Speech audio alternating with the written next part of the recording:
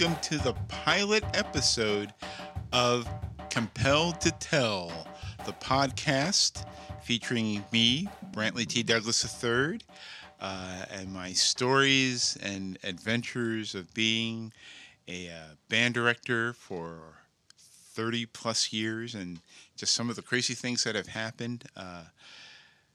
This idea of Compelled to Tell actually goes back to my cousin Mark. Shout out to my cousin Mark, who's a math teacher in Florida, and this actually came about with some of our crazy family stories. But some recent colleagues of mine have convinced me that I should probably tell these stories, so I'm hoping that they will transfer well to this podcast and you'll get as much enjoyment out of these stories. Before we begin, all these stories are based on true events that have happened. This cannot be scripted. And in some cases, the names have been changed to protect the stupid. But no, seriously, there are some friends, and I don't want to use their real names because they don't know about this, and if they hear this, I don't want them to come sue me, which is sort of the first story that we're going to talk about today. As I mentioned, I've been a band director for 36 years, and a lot of things have happened, and it seems like I don't know why these mishaps are attracted to me or I seem to find them. But this is the first story. I need to introduce Tyler Lee, who's sort of the co-host here, who will be asking questions and trying to figure out what's going on here. Right. Yeah. All right. So here's my first story, and I am changing the names of the people involved in this story. And this goes back to my days in New Jersey. I grew up in New Jersey, pretty much involved in the arts. I played piano, played in our high school band, and I also marched in our local drum corps. Now, here's where I run into the dilemma. I know if I name the name of the drum corps, anybody that knows me is going to know exactly who I'm talking about. So, therefore, I will not name the drum corps, and during the course of the story, I will probably slip and tell it. I'll try to stop you. Okay. Don't worry. All right. Okay. All right. So, back in the days, and this was in the late 70s, every town, village, and hamlet had a drum corps, right? And I was a part of a so it's kind corps. of like a town band kind of thing, but it was for marching band. A lot of them were affiliated with like VFW Post, American Legion Post, and even some churches sponsored drum corps. In fact, there was a circuit called the CYO, which was a Catholic youth organizations, and they had their own drum corps circuit and like churches. Okay, see this, I'm going off on a tangent because one of the big ones that I can think of is, if you've ever heard of the Bridgman Drum and Bugle Corps, they were originally a CYO drum and bugle corps, but now they're defunct, and that's a whole other story for another episode. You're going to find out that these stories may start in one direction, and Lord knows where they're going to end up at. So, anyway. So you were part of the community drum corps. Right. This local drum corps. And we, back then, drum corps wasn't the way it is now, where you have to, like, commit your entire life. We were what you would basically call a weekend corps. We would practice a couple of times during the week, and then we'd be gone like Friday through Sunday. So it's kind of like DCA now. Well, see, not really, because DCA was something completely different back then. This is an era that you youngins know nothing about. So, I mean, I can't even tell you. All right. So, like, we would practice a couple times during the week, and then we would, like, meet on Friday, travel the weekend, come back on Sunday. So that way, everybody could still have jobs and blah, blah, blah, blah. And everybody pretty much came from the same area. So it was really a family sort of thing. Everybody knew everybody, right? Well, the town that I lived in, this is where it's going to be difficult. The town that I lived in, there were, let's see, there was myself, one of my best buddies, my best buddy's sister, another friend, and at the time, these sisters, who shall remain nameless, but I know everybody who knows me knows who I'm talking about right now. And I'm sorry, I'm just recounting what happened, at least from what I remember. And if you know who you are, you can contact me and correct me if my thoughts are wrong on this. But anyway, they had the station wagon back in the day, with the wood panel. And the wood panels. We would all just pile in. It's like the Christmas with the Griswolds. Right. And we would just pile in, right? Sure. I'd be in the back, and we whatever, and then we would go to rehearsal. Right. As you do on the weekends. Right. Well, this is like our weekday rehearsal on whatever day it was, and one of the sisters who was in my class, and I'm sorry, you know who I'm talking about. If you know me, I'm so sorry, but this is what I remember.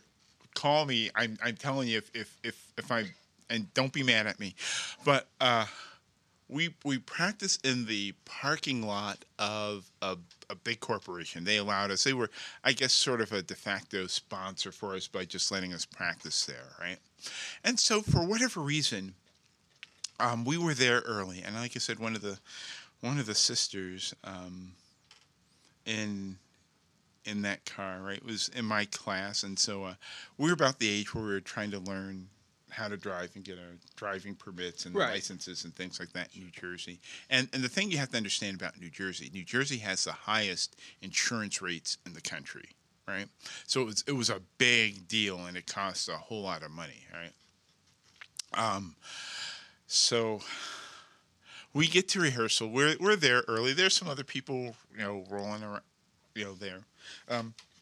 We're waiting for the core truck to come in, and so we can get set up and have rehearsal. So they would clear out the parking lot would be cleared out for us, right? So, we get there, we pile out of the car, and the sister that's my age says, "Oh, I want to practice my driving," right?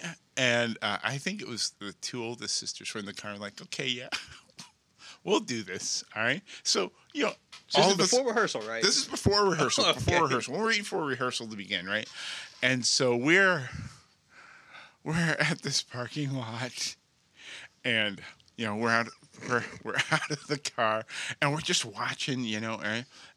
And so we're watching from a distance, right? And so from a distance, how far was the distance, like from you from?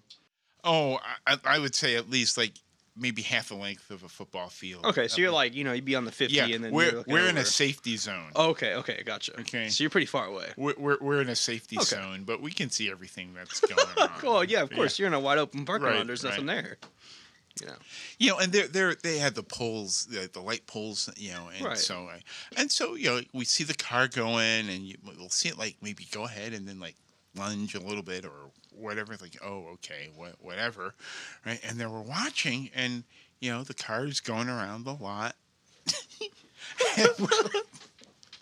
and we're watching, and like I said, for the most part, they cleared the lot out, but and this particular day, there was one oh no lone car sort of in the area where we set up the practice. So was the car in the middle of the parking lot? Was it just pretty much smack dab in the middle? Or it was pretty much smack dab in the middle with nothing around. You already know fate did that one. Right, okay.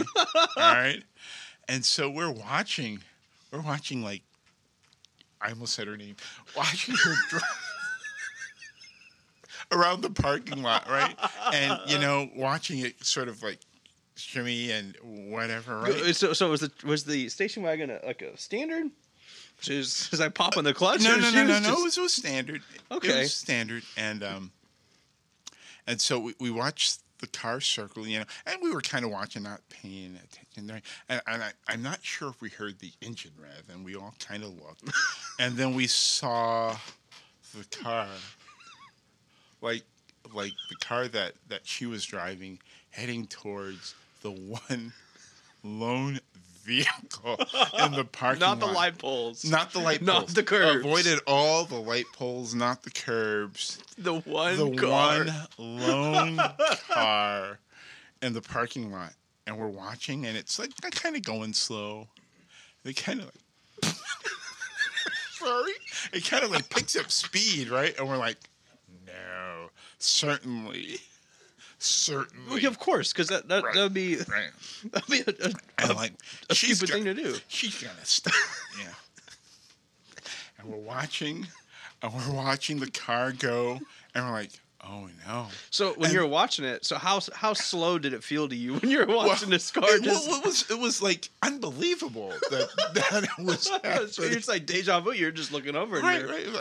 Certainly, the one lone car in the parking lot is right. Well, oh my gosh! Then all of a sudden, it seemed like the car just surged ahead, like it was like. I'm going to say like it was possessed or something. It's a worm. Right? And we're all watching as this car surges into the one car head on. So did the car go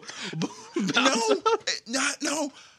She ran into the car head on and pushed it. And pushed the car back. And we're watching on the sideline in horror as this happens. And like there was like steam coming up. There was like no fire or anything, but crumpled hoods and so it was just dead silent at that point. Yes, and we're all like, right. We're all like frozen, having just witnessed this, right? And so I think like. We started like maybe moving towards the car because we're like still like in shock, right? Yeah. All of a sudden, the doors fly open on the station wagon, and the older sisters came swearing like nobody's business. And the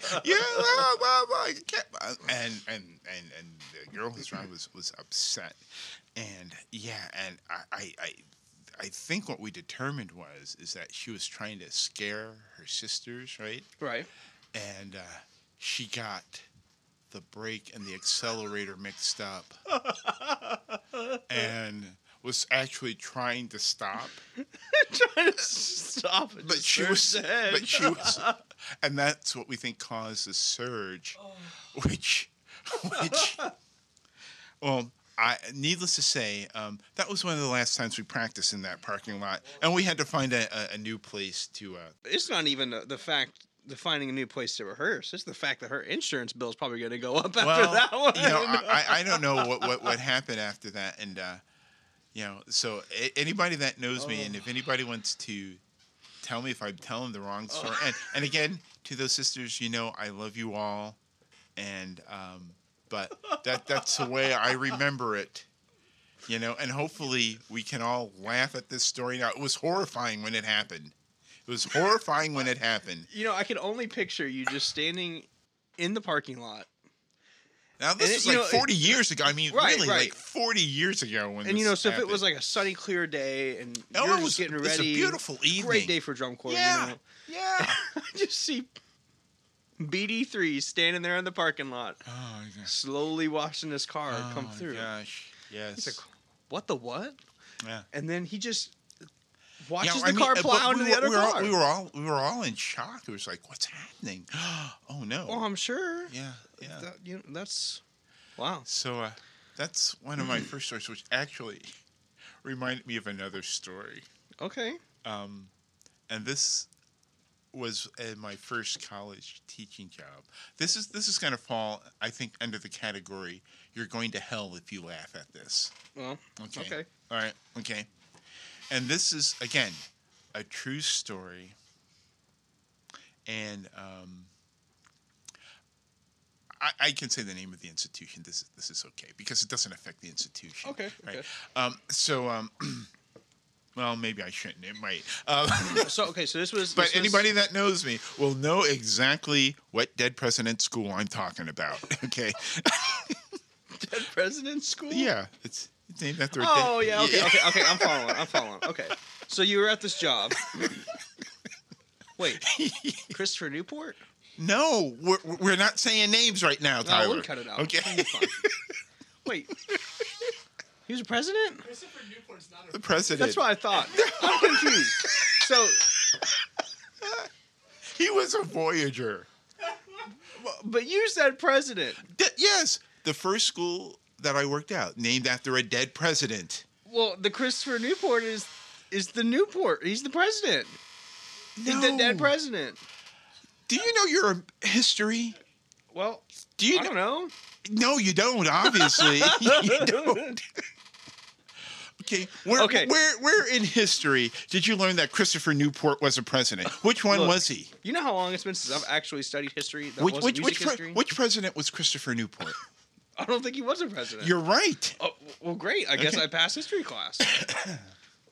All right. So so at this university that shall not be named, right, you did what? All right. Being the assistant director at this school, they would sponsor a marching band contest. I don't think I've told you this story, so this may be a new one. This is what I like to say when props go horribly wrong.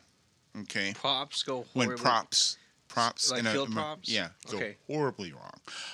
So this Dead President School that I worked at had a nice football field. It was a turf field, right. But there was a slight crown on the field, so it kind of bubbled up towards the middle of the field. Yeah, right? so all the rain right goes out of it. Okay. Well, there was a very good band, and they had these props that were windmills, and they were actually working windmills, and it was very clever, and they were on wheels, big balloon wheels, and the guard would go to them to change things, and it wasn't like something that you could like really hide behind, but it was just sort of there, and like the props actually spun, the propellers actually spun, right? So windmills. All right, so well, the thing is that for this band, bless their hearts, that was the first time that they had practiced on a turf or performed on a turf field.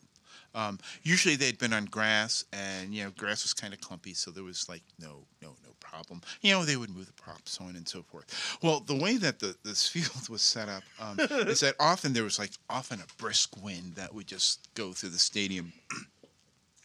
And I'm the contest director, right? And I'm like running around doing stuff, right? I'm like, I'm going to sit and watch this band, right? So the band's getting set up, right? And the wind's blowing, the propellers are going. It's like, okay, and then like you'd see like the wind was so strong it would knock a prop over as they were getting set up, right? So they'd run over and set it up, blah, blah, blah, blah, so on and so forth. Now, remember I said that this was this band's, I think, first performance on a turf field. Well, one of the things that they never had to deal with, because they had never been on such a smooth surface before, is that they never put wheel locks on their props. Okay, because there wasn't a need to. Because because the grass would get caught up in the wheels and you wouldn't have to. Right.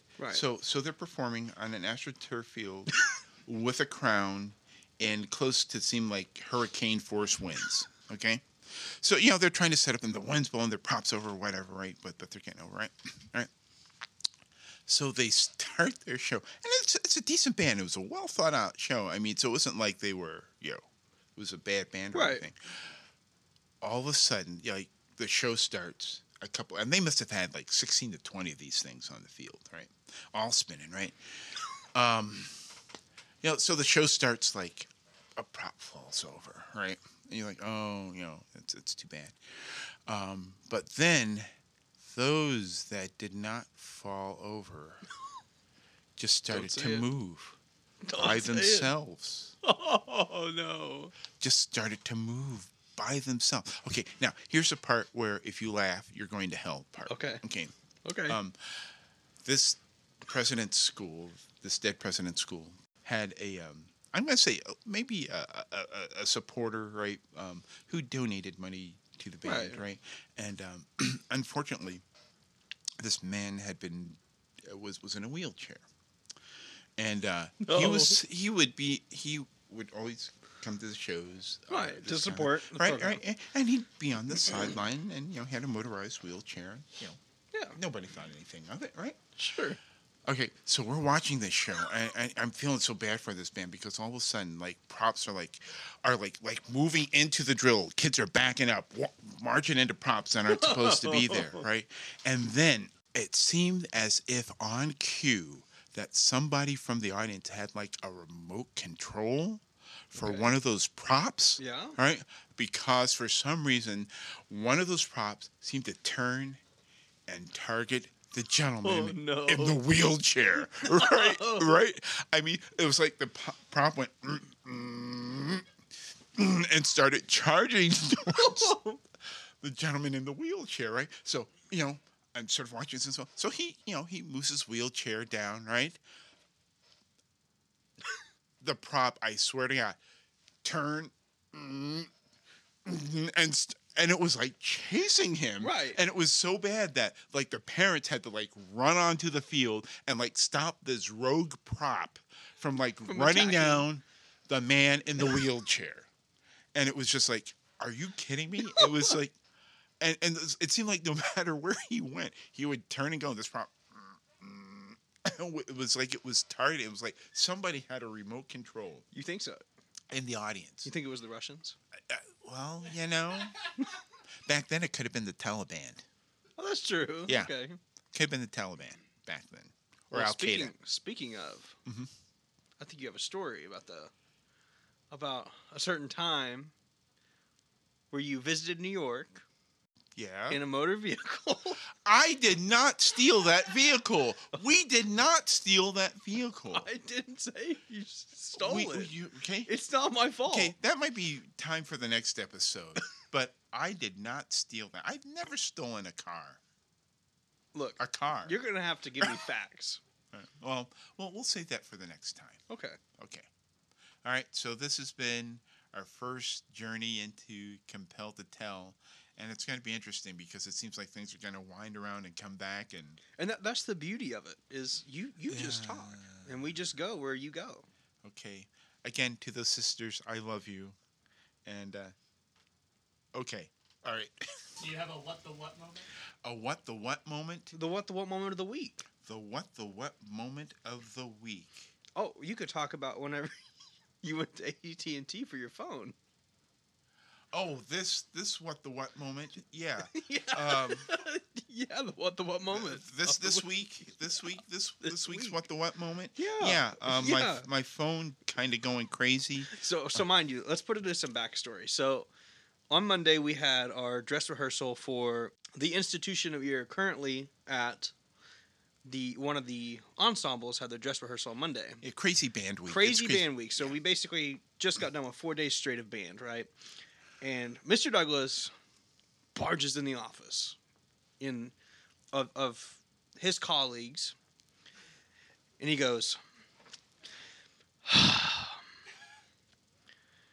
"This is just an awful day." And I said, "Well, what's wrong, Mr. Douglas?" And he goes, "I can't get my phone to work." And I was like, "Well, like, what's going on? Is it just like not charging or anything?" He's like, "This is as bright as it gets." And it was barely like, I couldn't even see it, and I have pretty bad eyes anyways. I was like, "Well, Mr. Douglas, I really don't know." And he's like, "Well, I'll go to AT&T later today and we'll figure it out." No, it's Best Buy. He went to Best Buy first. Well, no, actually, I did go to AT&T, and they sent me to Best Buy, who sent me back to AT&T, who sent me to You Fix It, who sent me back to AT&T. So mind you, this is literally a day and a half. And so Mr. Douglas comes to the concert on Tuesday night. We're ready. We're all pretty nervous as the colleagues are going to do their final assignment of the year. We're all pretty anxious and worked up for this concert. And he goes, "Well, I finally fixed my phone." Yeah. You want to tell them what happened? I was, they were going to charge me like $300 to get a replacement phone and blah, blah, blah, blah. And this was the same thing that I happened to the original phone that I had. And I thought, no, it's the same thing again. And I'm thinking, if anything, I need a new phone, or they need to give me a new phone because this is the second time that the same thing has happened. It was, all right, So, okay. So is this like after the You Fix It trip? This was the second You Fix It trip. The second You Fix It trip? Yeah. So it was AT&T, God. Best Buy, AT&T, You Fix It, AT&T. Oh, by the way, you don't know this portion. I called the insurance company that was supposed to cover the phone, made an appointment for someone to come out to fix the phone. Oh, my gosh. To fix the phone, and they were supposed to come to the office, my office, with their repair van and fix the phone. All right? Okay, yeah, that happened. All right? Did you cancel the appointment? Yeah, I did cancel the appointment. So it was after that I went back to You Fix It, and the guy, another guy, he says, "Oh, well, here you go." I'm like, "What'd you do?" "Oh, just did a hard reset." What the what? What the what?